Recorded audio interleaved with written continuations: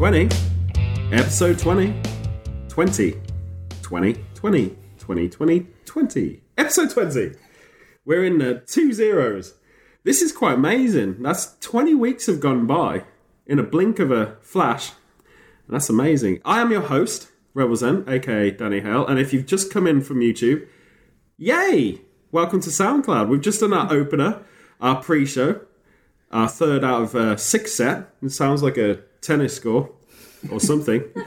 And I am here, thank God, because he hasn't disappeared or run off, even though it got a bit philosophical towards the end there.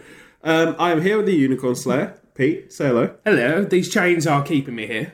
That is true. You have been sanctioned, I would say, to not leave until the podcast is done. Yep. And I am here with a very philosophical feeling. She's slept since the last time, and she's trying to blow our minds. Our producer, Winifred Mock, say hello. Hello. Now, I will give a disclaimer. It could get a bit philosophical, this discussion about history and debunking history itself, because what do we know? That's what Win was trying to say after... No, all I'm saying is... No, it's okay. Go grab a cup of tea, guys. Basically, if you've seen the YouTube, you saw how it ended. It was quite dramatic. We're going to move on from that. We will bring up some of the points that Win was saying. I'm just saying, don't take everything for granted. Question everything. Exactly. That's what she's really... What she's saying Why is... would I question everything? Good work. Or what she's... Just because someone says something doesn't mean it's true. Okay, so for the right context, because I'm trying to give context to this, you see, best to check YouTube. Do that right now. If you haven't, you're going to miss out on certain things and be like, what the heck are they talking about? But everyone who's listened from around the world, who's been supporting us for all of these 20 weeks, thank you very much. It's great that you're back. Hopefully we can entertain you rather than blow your brains out with factoids. So, I wanted to pick up where we left off on a point that Pete was making. I sort of introduced and Pete finished off very well about the pyramids. It's funny about Egypt because we're living in time of feminism, aren't we? We're getting conscious about feminism, and that's a good thing. It's not a bad thing. And I think the Egyptians were the first feminists because they've got a lot of mommies and no daddies. I'm just saying. I thought you were making a serious point there. Well, it's semi-serious. And also, when you think about it, they had a lot of crazy cat people in Egypt, didn't they? Yeah. A lot of them were like worshipping them as gods. Yeah. So Egypt was full of old, lonely women? Is that what you're trying to say? It's very true. And a lot of their gods were named after noises, like Ra. Yeah. He was the precursor to Turra. So it's not all mummies, because he was a sun god? He was a sun god. Yeah. He was the sun god of God. Yeah. God. Anyway, that's fantastic. Egypt's a fascinating thing. And But you say, you actually say, first feminists. There is a point there, because they had female rulers, which is something you don't find that often over history. Yeah, and especially in our maths classes here, where they're just unisex. Yeah. Our rulers and measuring sticks. But anyway, you are right. I think it's important. But China as well, classically had a lot of very important female characters in their history, or our interpretation of history. Because let's be honest, after Win put in a segue, we don't know anymore, do we? Everything I learned was a lie. Yes. Well, actually, I want to put it out there. There's a lot of science of history, so there's a lot of trying to, again, I always point on that topic of there's an age right now of trying to prove what we know. And it's funny because of the internet, one thing I'm finding is there's a lot of, if you don't use Wikipedia as your main source of intelligence, because you shouldn't, it's open source, it can be changed. I often change in the middle of the night just to mix it up. Like saying Elvis Presley was originally here in the 17th century, but he was under a different name. Billy Bob Jackson, his name was back then. You get these people having wiki wars, so they keep trying to change it back to something else. Mm-hmm. Well, it's really interesting because, I was joking, but that was serious. Well done. So you've brought us back to severity. That's good. But open source... I'm in a serious sort of mood, sorry. Open source stuff... Although it has editors, although it has people watching it to make sure you don't change it too much, there is a case where you can go on Wikipedia and look for something, especially in the lesser known things. like in certain origin points of history or when there was a certain creation, and you'll go back to it a couple of months later and it'll all be different. So there is a lot of theory, but there's not a lot of facts. You've got to be careful with that. However, the internet is a great resource to start looking into, you can deduce your own timelines. You can start stockpiling bits of information from things, and also work with national history organisations. We have the National Trust in the UK. There's Heritage in the USA.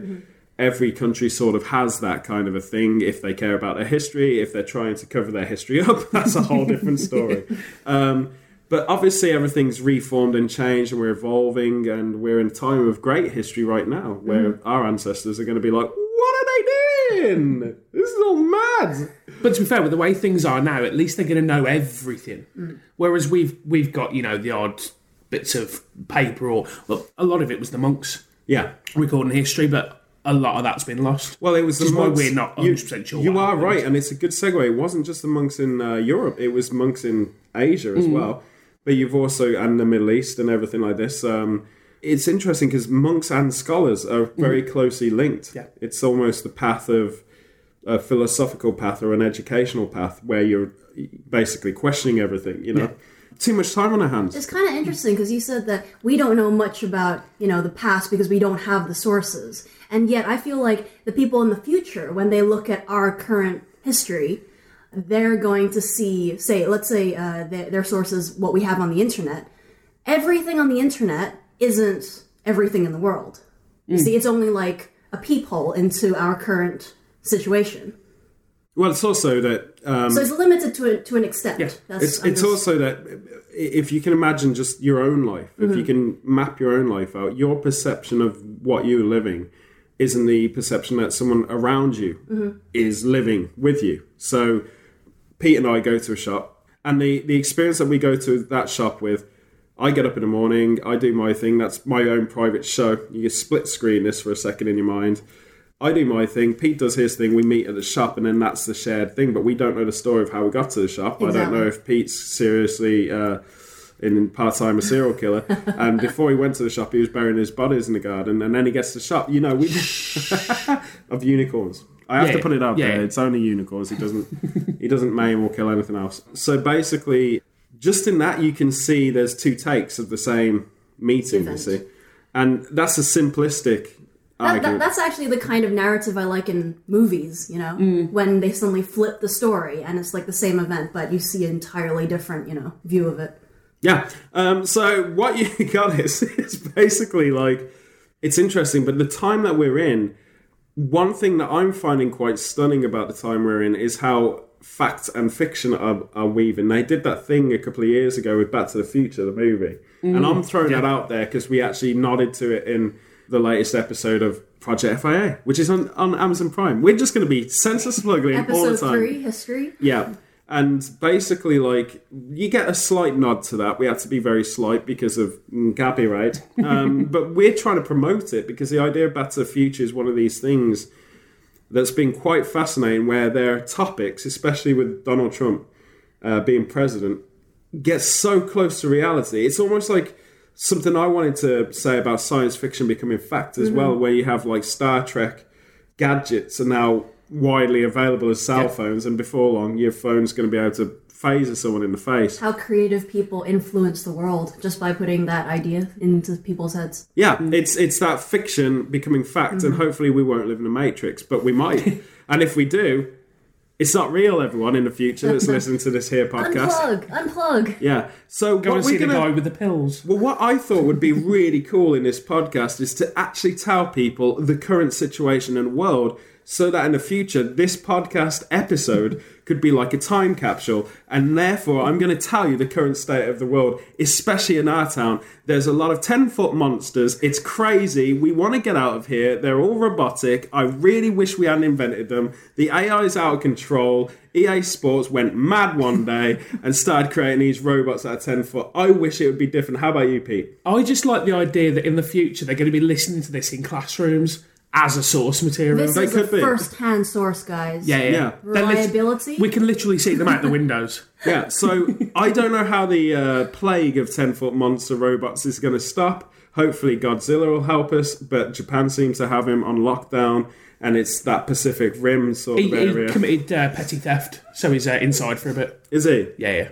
Well, he's a silly iguana. He is. So, banana. what I want to say is, like, if you are listening in the future, I mean, everyone in the present, you're listening in the present, and you know the monstrosities that are walking the earth right now, at least in Birmingham, the UK. Maybe you've got a different life in Zambia or something. Where are you from? I don't know. You're not telling me because you can't talk back to me. In the future, that'll be different. In the future, we'll have a podcast and everyone can talk to you while you're doing it. It's called a conference call. Is it? Yeah. Oh, okay. That's kind of how it works. Yeah. Yeah. So when you were talking about the Tudors, Yes. how sensible was that? There's a segue for They you. didn't have 10-foot robots, did they then? No, but Henry VIII tried to pretty much be one. Did he? Yeah. In the fact that he was huge He was, and wanted to stamp on everyone. He was a big lad. Well, he was towards the end. He was a great athlete in his youth. Oh, really? Say athlete, I don't mean the way we were now, obviously. Jousting and the melees and all that. He was fantastic. It's only when he got older. That's intriguing. I never knew that part of him because I didn't dig too deep. I obviously know the rudimentary stuff that we taught in high school. But it's funny because that would make him a jock, wouldn't you say? Pretty much, yeah. Which is possibly the explanation of why he had so many smegging wives. Well, there was a study recently looking at historical figures to figure out if they were psychopaths Oh, right. in the technical sense of the word. Yeah, like the psychological. Yeah. And they decided that yes, Henry VIII definitely was. Yeah. Well, he had a few issues. Yeah, he wanted to divorce his first wife. They wouldn't let him, so he thought, I'm going to make my own church. Well, it's actually an interesting crossover to last week's conversation Yes, it is, yeah. because Yeah. Henry VIII freed the UK, well, From Rome. England, he freed it from the Catholic grip from the Vatican Yep. and started the Church of England, which was predominantly what we're now in. Well, the Queen is still the head of the Church Yeah, of of England course, to this of course. day. Yeah. So what's interesting about that time and that era is that he separated from the faith that was very intense and still is intense Roman Catholic sensibility.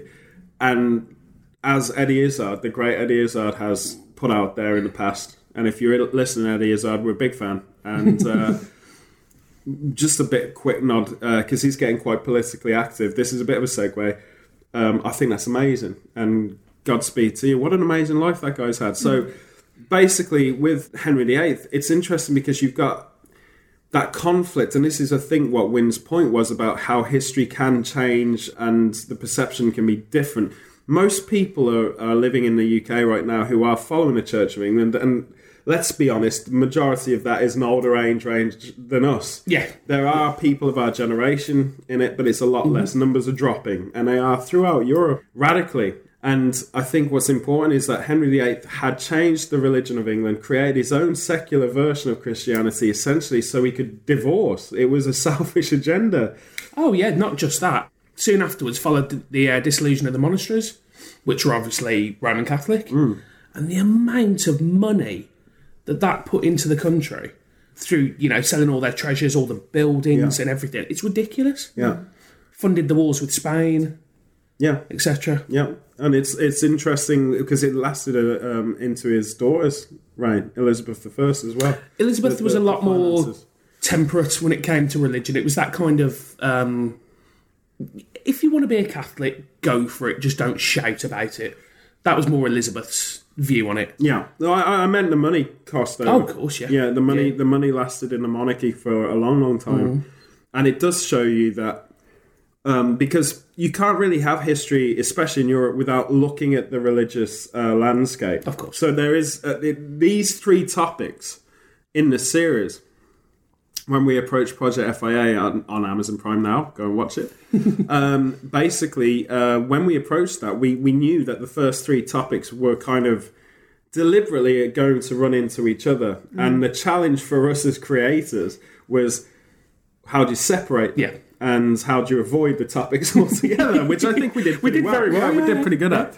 But it's interesting about with the religious context, because what I find fascinating in Europe, the religious overtones basically rule our history, really. Mm-hmm.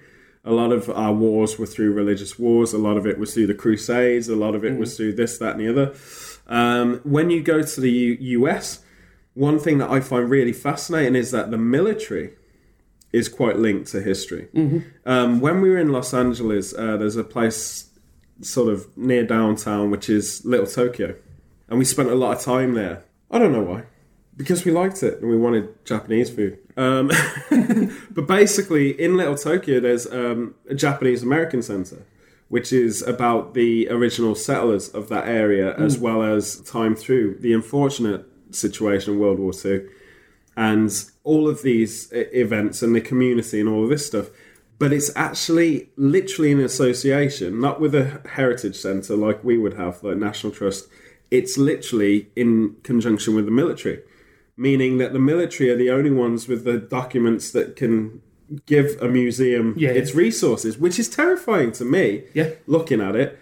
Because so it's almost like the history is militarized. Yeah, or it's military controlled, you can argue. Yeah. And you don't, look, anyone who's listening in America, I don't want to put it out there like to start a conspiracy or anything like this. You've got enough of your own anyway. And if you want to, I actually wanted to bring one of them up, but I will do in a bit. But basically what it is it's quite disturbing. Maybe it's innocent, but to me it's quite disturbing, especially considering the scenario with Japan and America in World War II. It just seems a little sketchy, if that makes sense. And I'm just putting it out there. I'm not trying to think about it too much. I think what it is if you go there, you just have to be aware that that's where it's coming from. That's the perspective that history is being presented to you. Yeah. And is there another one that I can find to sort of match it up? Well, it's very interesting, because I think on the flip side, what you're also going to find is on the Iwo Jima site in Japan, where a lot of bloodshed was, and it's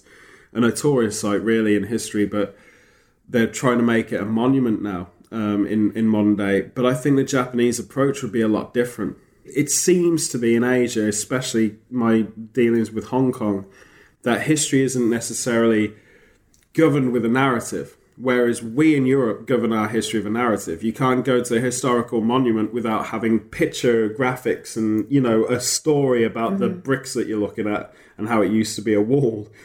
You know what I mean? Like there's explanations and paragraphs and pictures. Well, we saw a very interesting one in, I believe it was in Budapest in Hungary. Yeah. And it was a government-erected World War II monument. But on the other side of the road, there was actually a protest. All right. Where a lot of Holocaust survivors had actually come along and left their personal artefacts and their stories, basically saying that the government is trying to whitewash their involvement. Yeah, and this is actually To Win's point when she blew minds on YouTube. But basically, it is that what is really funny is like you've got these elements where I was going to say in Asia you'll have a historical monument. We live near like a really old one in Hong Kong and dynasty period village. And the thing about the history in Asia is usually it doesn't come with flourishes, it doesn't come with narrative, it just is.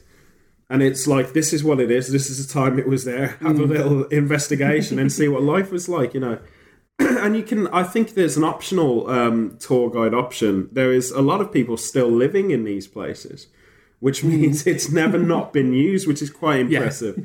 But there's actually a colonial house nearby. And even there, you don't get the garb. It's not selling you what it was or is. It's telling you it's literally basic fact. And make your own mind up. Well, not even make your own mind There's up. No more story. like, it's more like, here's a date. Yeah, here's a date. These people were here. This is what its purpose was, the end. Yeah. There's no narrative. In a sense, it's quite boring then. Because you go there and you're like, oh, it's a building. Well, yeah. In a sense, you're just literally walking around a building. Yeah. But I think you get the interpretation of this is clearly a work of how it was at the time. Therefore, we appreciate that. But as you've pointed out, throughout Europe, you get a lot of protests. There is a lot of political logic into holding back information to try and, like the UK, I remember all of my life, especially my father's generation, stuff like this, who came in right after the war. We were raised into this feeling that we won the war, and technically we didn't. Technically it was the European side of it was Russia that won it, really. You can argue through what we know, but we won the war in a sense that we didn't become victimized in the war. We saved our integrity, we saved our independence, but it's almost sold to us in our culture that we were the clear victors. We were bankrupt, you know. So it's interesting to me how, as you grow up, you start siphoning that out and going, well, that was a big change for the UK. That was when we lost the empire. That was when we lost control. And it's when we founded the Commonwealth. It was a big liberating time, I feel, you know. So it's more like, it's an interesting period of history. And I think that when you travel through Europe and you see the different perspectives... Oh, it's fascinating. It is. Yeah. It's crazy fascinating. And it took me a long, long time because we were never taught about the truly negative aspects. Well, that's it. We learned it from our perspective in the UK. When we were in Latvia, in Riga, which is a fascinating place to visit. Hi to Latvia. Hi, Latvia. If there's anybody out there. Of course there is. Yeah.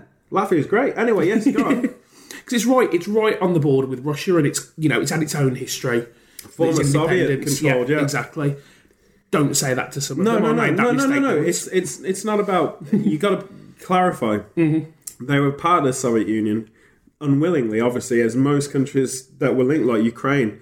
Very controversial in our current day and age because there's been wars in that region due to this. Yep.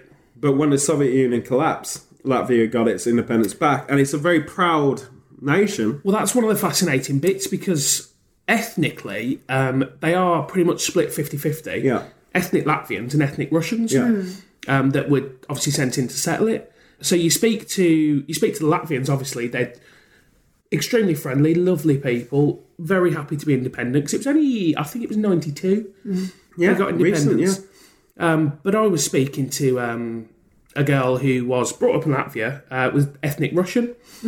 And, we talked about being in Latvia and said, yeah, they got their independence in 92 or whatever. She's like, no, they've always been independent. Yeah. No, I think that's something. The Ukraine's similar. I've got many friends in the Ukraine, especially in California, and it's a similar sentiment, especially the young. You see, the youth of anyone born from the 80s to the 90s, I mean, they didn't really have enough of the Soviet culture to actually claim that as their own anyway. But I think the people of these countries were always very proud, and I don't think they ever considered themselves part of a bigger scope. But they were. You see, that's the thing. It's a similar thing in Italy. Whenever you have Italy's had all of these issues, especially World War II with the fascist party rising and Mussolini's control, there was areas in Italy that didn't reach.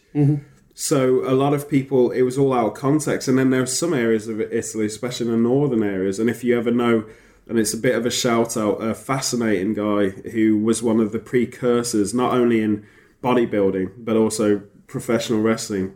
Bruno Sammartino, who was world champion for years at a time. He kept the belt for years at a time. He was inducted in the Hall of Fame, and he's actually a Holocaust survivor. Not in a sense of, in Germany, his parents were hunted down. He had to live on a mountainside, escaping the Nazis had taken over his town. They all ran into the mountains and had to survive for years in the mountains without shelter or anything. And he survived that. He nearly died from all kinds of diseases and stuff. Got to America, thrived, and flourished, became who he is now. And his story is fascinating. If you don't care for wrestling, fine. But if you want to have a genuine account of what things can be like in that scope, he's someone who always tells his account. You can see it all over YouTube. Just type in Bruno Sammartino and get his story. It's fascinating. I just wanted to throw that out there because I love the war stories. I used to listen to my granddads. Both my granddads were active duty in World War II, and my father's dad was actually in the D-Day landings. So he had a very traumatic account of all of that. He was driving the cars, all the territorial vehicles and stuff out there in Normandy and all of this. And it was quite amazing to hear his account. Then my other granddad was working the artillery guns on the south coast of the UK. And his stories, the juxtaposition of their two accounts of the war is so crazy because my mother's father, he had never left the country. So my dad's dad was stationed. He was going all over the place, mostly in France. So my mum's dad, my other granddad, there you go. When he was stationed, it's like Devon area. And he was telling us all of these funny stories like, yeah, we just grab anything and shoot it up in the sky. When we ran out of artillery, just grabbed a can and threw it in the gun and blew it up and then blah, blah, blah, And he was just saying that it was really happy times. Because it's like basically just firing things because you had to reach a quota to stop them coming over the sea. And it's like Ricky Gervais in World War II, But it was so funny because he always linked to the kind of sitcoms of the time, Dad's Army and Blackadder and all of these things. And my other granddad was dead serious about everything, And we also in our family had my great uncle's wife's some relative. I don't want to get this out of context, but he was a POW in Japan. So he was a British soldier as a prisoner of war in Japan. And that story was intense. So I've had a lot of perspective, being the fact that my aunt is also from Japan. That perspective too, yes. My girlfriend's... not sure the exact relative. I believe it was great uncle or something. Yeah. And I think he was stationed somewhere around North Africa. Now, towards the end of the war, they went, as he put it, liberating the Greek islands. Right. Because the Nazis had reached that far. Yeah. You think about that and you think, sounds quite dangerous. As it turned out, these islands had all kicked the Nazis out themselves. So wherever they landed, they just got extremely drunk and partied. Yeah. And you just think, that's fantastic. sounds like normal. It's the Ibiza of the time. Exactly. But it's funny because the scope of the war, when you hear all of these accounts, you get a tapestry of these accounts from every perspective. Yeah. It begins to give you a narrative that's very enriched. There is so much focus on the negative of World War II, World War One, and any war, really. But when you start seeing how the world, in the extremities, how the world started to bond as well, when it all fell apart, the dust settled and we were left to rebuild from it, the world really came together in a very impressive way. And it's quite interesting because I had friends in America, Sicilian rooted, and their grandparents were stationed in Hong Kong. So we had this story to talk about. All of these New York Italian, Sicilian immigrants had moved to New York, shipped in Hong Kong. And they're talking about Hong Kong like, oh yeah, the furniture's great, So, and because we had a tactical, that's pretty much why the British were there. We had a tactical position in World War One, I think, and then it obviously 100 years. But we always needed an eyes in Asia. And at that time, in World War II, the Americans came straight into Hong Kong and established their own, military lookout you can. When you go to Hong Kong, now all of the World War II military bases are still like they're up, but no one uses them. You go to the Gold Coast region and you'll see all of the bases. And kids sometimes break in and make it a play area. It's quite weird. But you'll see all of these old tents and the canvases from World War II. Wow. It's totally as it is. No one's... It's just like they just left. Yeah. With a little note saying, yeah, we're off now. See you later. Yeah. Do the cleaning, wash the pillows. We'll be back as well, never. Well, a lot of the names of the places are also references, like Fortress Hill. Yeah. Well, you got the Arsenal Drive, almost Cannon Hill, like here, which was named after the artillery guns in Birmingham coming through, But it is like you've got the Battery, haven't you, in Hong Kong? Yeah. And things like this, which are all like where they dragged the anti-aircraft or naval weaponry or whatever up these hills. It's absolutely fascinating, really. Oh, wow. And so much history just in names. Yeah, just in names, and incorrectly named, but that's a whole different day. I wanted to just come into, because I said there was actually a conspiracy that I think is really wrapping up trends in history. If anyone's quite young listening to this show from around the world, you will find a very confusing day and age that we're living in right now is that history is often told, you're told some aspects, and then literally within 2 weeks, they make a discovery that unfringes everything, like pretty much like we just said about the pyramids, really. Like there's this concept that we know everything about the pyramids, then there's a concept where we know nothing, and in that time we fill it all with aliens made them. We got little tree men made them, and the 10-foot robot monsters of this era, and we've got to be careful because they're listening. They made them, but realistically, it's like Stonehenge. There's a lot of mythology around Stonehenge and how that was created. We've still got no idea with that, have we? Well, I have my theories on that, but yeah, Of course. I think it is what it they is. started scanning below the ground as well and had new discoveries there. They did that with the Easter Island statues, didn't they? The massive heads. Yeah. They eventually dug down to realise that There's it's a body. the Oh, entire yeah, body. it's all yeah, thing. and it's sunk. Yeah, it's interesting with Stonehenge. Stonehenge is there's a lot of things about Stonehenge that we could talk about. We could actually have an episode about Stonehenge, but I think one thing that they found quite recently was the catacombs. There was catacombs underneath. But the concept of Stonehenge, the actual rock they used, is heavy acoustic rock, which means that you can stand in the centre of it and yell, and it will reverberate all around.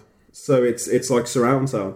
And they actually, Jack Osborne and Ozzy Osbourne had a series together where they travel the world on a bucket list mission where they're ticking things off.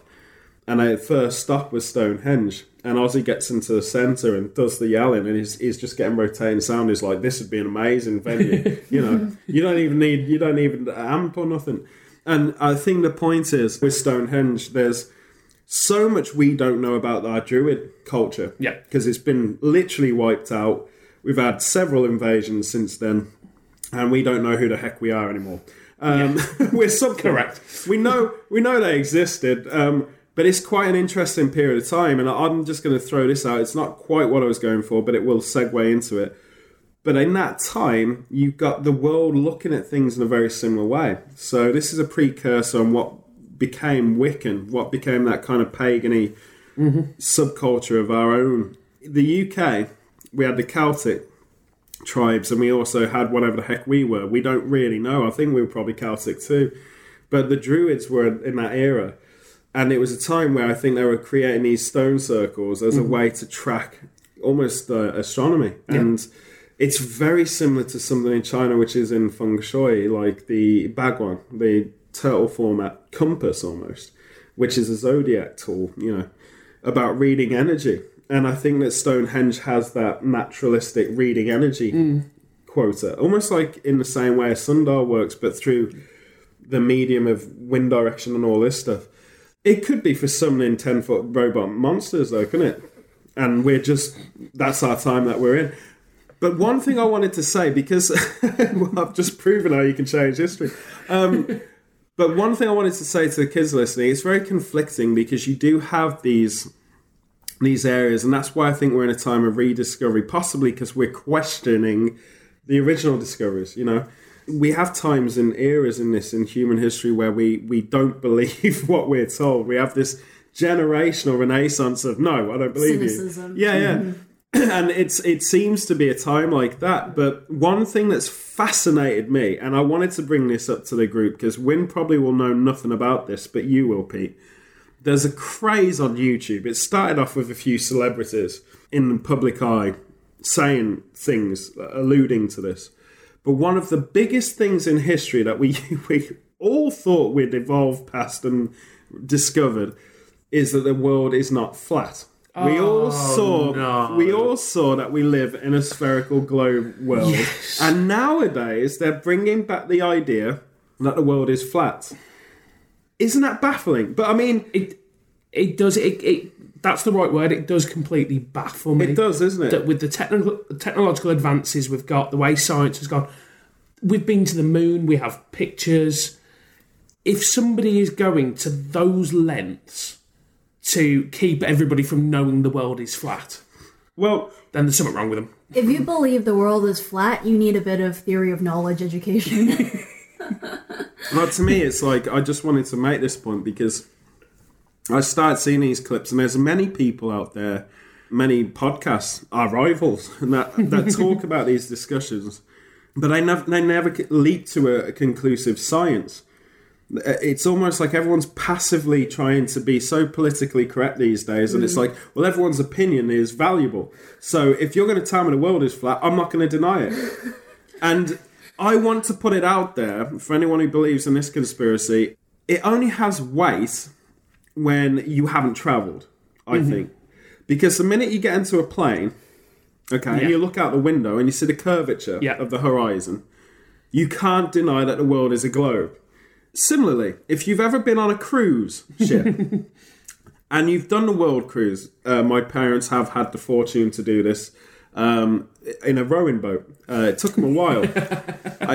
For most of my life, they weren't around because they were paddling across the ocean. But they came back with beards. Even my mum, massive beard, down to her knees. And basically, don't laugh. This is a tragic life I lived. And basically, what I can testify is the world is not flat. Okay? It's impossible to be flat. Simple test. Find somebody else on the other side of the earth and say, is it day over there? Well, and if it's day in both places... The thing is, Pete, they have these theories. They have a theory that the sun and the moon rise at the same time, but it's an extreme right and left. They have these theories. You'll see it on YouTube. And I'm telling everyone, there are simple things. For example, gravity as well, that you really need to understand that when we thought the world was flat, we hadn't left any country. We thought we lived in one plane of existence, and it was wherever we were. And it wasn't a universal thought, because China never believed the world was flat. Never, never, never, never. It was only Europeans that thought it was. The Native Americans never thought the world was flat. They didn't know that there was a world, probably. You've got to understand. So when China mapped the world out, pretty much before anyone, pre-dynasty and all of this, it was in the first dynasty. When they did so, they could clearly tell... this is where they link in with the thought of gravity. Everyone's playing with the idea of gravity. It's literally an impossible theory that the world is flat. So I want to tell this, especially for the kids out there who can come across these crazy, crazy people who do sound convincing until they start riffing into like the weirdest thing ever. Like we've got this interstellar vortex that you can drop in and you go to Babylon and all of this stuff, which Babylon's the old name for Iraq. So good job for their history is amazing. So all I'm trying to do is say, no. That's where science can say, no, you're all a bit stupid to think that the world is flat. I can agree with that, yeah. So for the kids out there, don't buy into it. We do live in a big sphere. That's how it is. There's no more mystery than that. And... yeah, we'll uncover Stonehenge after we deal with the 10-foot monsters that are rampaging England right now. Yeah. Maybe they could be turned to help us uncover it. Maybe they're here to uncover it. Yeah. But on that note, what else can we tell everyone before we wrap this up about the time that we're currently in for the future listeners of this podcast, which will be a curriculum, according to... who said that? Pete? Yeah. This is going to be played in classrooms across the world. Yeah. Welcome to Old English. Old English 101. This is 2017. This is when English hadn't evolved to be beeps and squiggles. And I want to tell you that 10-foot monster robots are roaming the earth. And what else? Big Satsumas. Huge Satsumas. Yeah. Well, they're in charge of countries, though, aren't they? Yeah, they are, yeah. Big Satsumas in charge of countries. And... no, we need someone else. Oh, meteorites that create chocolate. That's it. Meteorites are made of chocolate. Meteorites are made of chocolate, and we told them that last time, didn't we? We did tell them that, yeah. All the time before, yeah. So 25 robbers at your door. And they found out that bones are actually made out of... cheese. What? Cheese, that's right. Woven cheese. Yeah. That's why rats nibble you when you're asleep. Yes, that's correct. Yeah. Not to give anybody nightmares or anything. And also, if you ever uncover in the future, and we are talking to the future now, sorry everyone in the present, you're just going to have to close your ears for a minute. When we get to the future and you start seeing how we buried our dead in a shawarma position, we apologise for that. It is quite weird, but we had a brief stint. We had an entrepreneur idea. We went to the Dragon's Den, or the Shark Tank if you're in the USA. We pitched them the idea, and they arrested us. So we're live from prison with 10-foot robot security guards. Satsuma's running the office. All I'll say to the future now is that I hope Wolves actually win a Premier League title before Liverpool do. That'll never happen. We'll see. And if that does happen, it'll be the end of the world. And if you're still here in the future, it's obviously not the end of the world, and we've changed the world's name to Terry. Because it's a chocolate orange. It is. By then it will be. Giant the way Satsuma. It's going, yeah. Yeah. So the meteorites hit the giant Satsumas and create chocolate oranges? Correct. Yeah. I like and it. That's the end of all of the 10-foot robot monsters. Ah, there we go. There we go. And we also, I want to say to the future, you will be told that dinosaurs were made extinct. They weren't. They were our pets. in this era, it's a big lie. They're trying to cover it up. We have pet T-Rexes, don't we? You're actually fairly close because some lizards are still related to dinosaurs. So, especially the T-Rex that we have in our garden. Yeah. Can't get more related than that. So they all true. Jurassic Park's a real film. It's a documentary. It's a live documentary that the BBC threw out. The conspiracy will be in the future because we've put our best druids at task and they've predicted this. Is that Jurassic Park will be told to you as a work of fiction, but it wasn't. It was fact. In our lifetime, it actually happened. Yep. Yeah, that's right. I'm going to have to stop this madness, guys. History is what you make it. That's the end. The conclusion is, tell them, everyone, what is history, Winifred? You said it can be affected by knowledge, right? Theory of knowledge. Yes. I think idiots was the word going through our mind then rather than... Well, we are quite silly. We may not know what the truth is in terms of history, but it's important to at least investigate. Indeed. And find out. And not ignore it. Yeah. You know, because history is a very important part of our identity and who we are and who came before us and, you know, what happened in the past. And so we can learn from our mistakes, hopefully. And we all know that Pete's actually evolved from... what have you evolved from, mate? That's secret, that is. Thinking the world is flat. There you go. And that's it for us. See you next week. It's over to Wim for the wrap-up. Don't forget to watch Project FIA on Amazon.co.uk and Amazon.com. Our YouTube channel is FIA Gets Tubed. Feel free to comment and also reach out to us on Twitter. Our handle is Project FIA.